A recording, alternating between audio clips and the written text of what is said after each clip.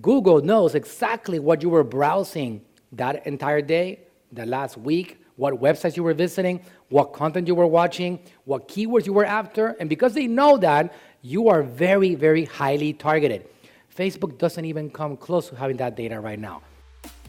Hey, welcome back to the Marketing Ninja podcast, where Manuel shares his business, marketing, and branding strategies he's used to build 7 to 8 figure businesses.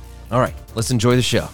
So here's the thing. It's a lot easier than you think to get started with YouTube ads. So here's where we're going to break it down. To run YouTube ads, you don't need a large YouTube channel, although it is very good. It helps a lot. We have these huge channels.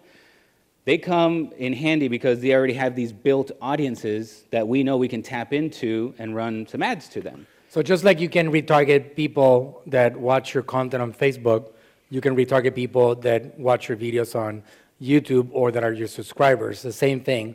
They visit your website, the same capabilities that you have on Facebook. You can upload your email list to Google and retarget them and put an ad in front of a video that they're going to watch no matter what. Right. So it's very powerful in that way. And I can tell you, like Jorge said, intent-based prospects, you know, we historically, I've always talked about this, actually, even when I was all on board the Facebook wave and I was pushing Facebook advertising aggressively, I can tell you that I always told our clients that in order to get one quality lead on Facebook, you had to get probably like maybe 100 leads. Like, let's say, depending on the size of your offer, how big your offers are, you know, that's the way it is.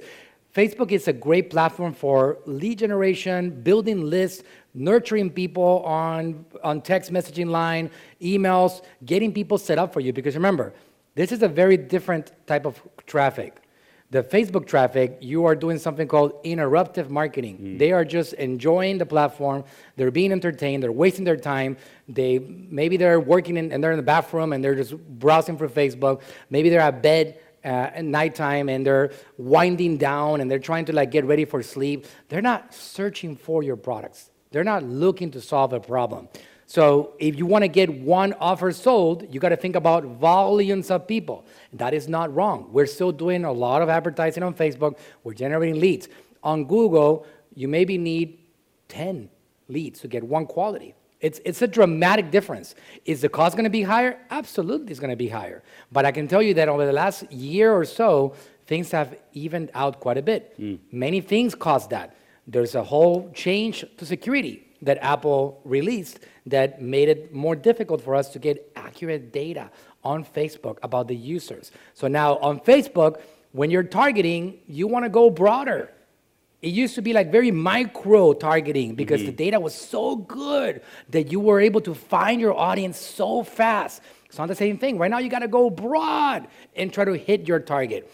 And it's going to require more money. So the balance was actually used to be very out of balance. So I used to go heavy on Facebook, and now it's more like that, right? So I actually put more energy on Google and YouTube because I'm seeing a lot more qualified prospects come into our lines, and that's why I look at data. I have a spreadsheet of data. I'm looking at this every day. Jorge showed you guys return on investment.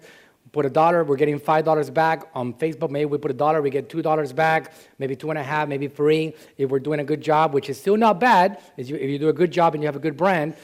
But generally, we're seeing a massive difference on our return on investment because of the intent-based angle that Google has that Facebook doesn't have.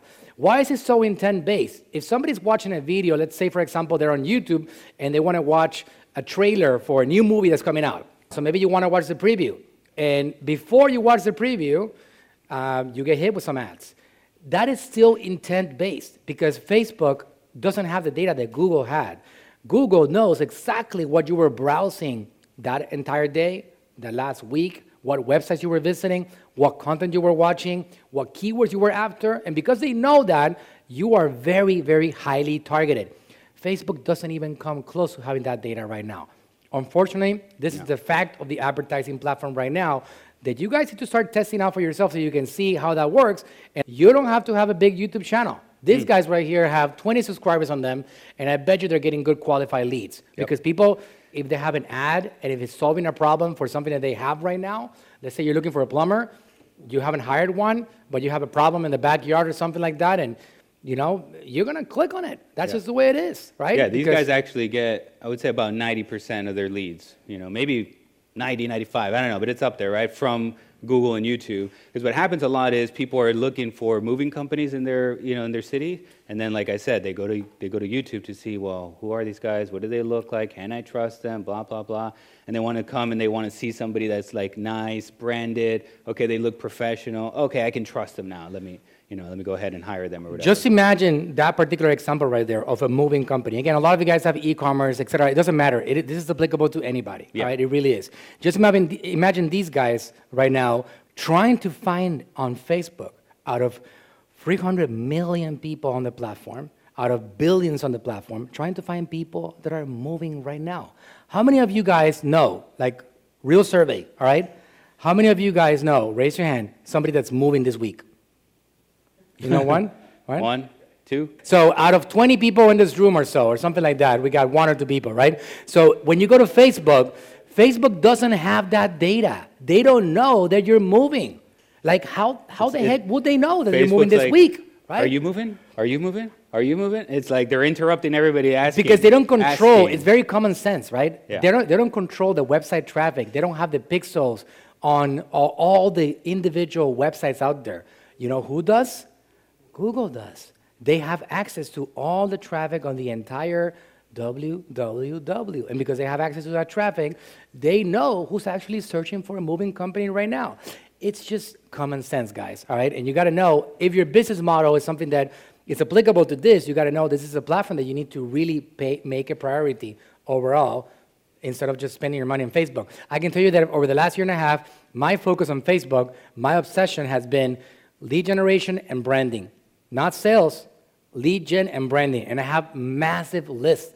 We have hundreds of thousands of phone numbers, millions of emails for my brand. We got a lot of different prospects, and a lot of those have come in for Facebook and Instagram, and we nurture them. We communicate to them on email. We give them value. We introduce them to our brand. We let them know how we solve problems. We give them testimonials. We show them what we're all about, and then eventually they fall in love, they buy our stuff. But on YouTube, these people are ready to buy right now. They don't need to be nurtured. If you have a moving company, service, they need to move right now. So if they move already, you got another maybe 7 years before they move again. You lost that train right there, all right? That's right. Hey, thanks for listening. If you enjoyed the podcast, go ahead, leave us a review and subscribe to tune in for future episodes. And if you're looking for a team that'll go above and beyond for you and your brand, go to talktoaninja.com today.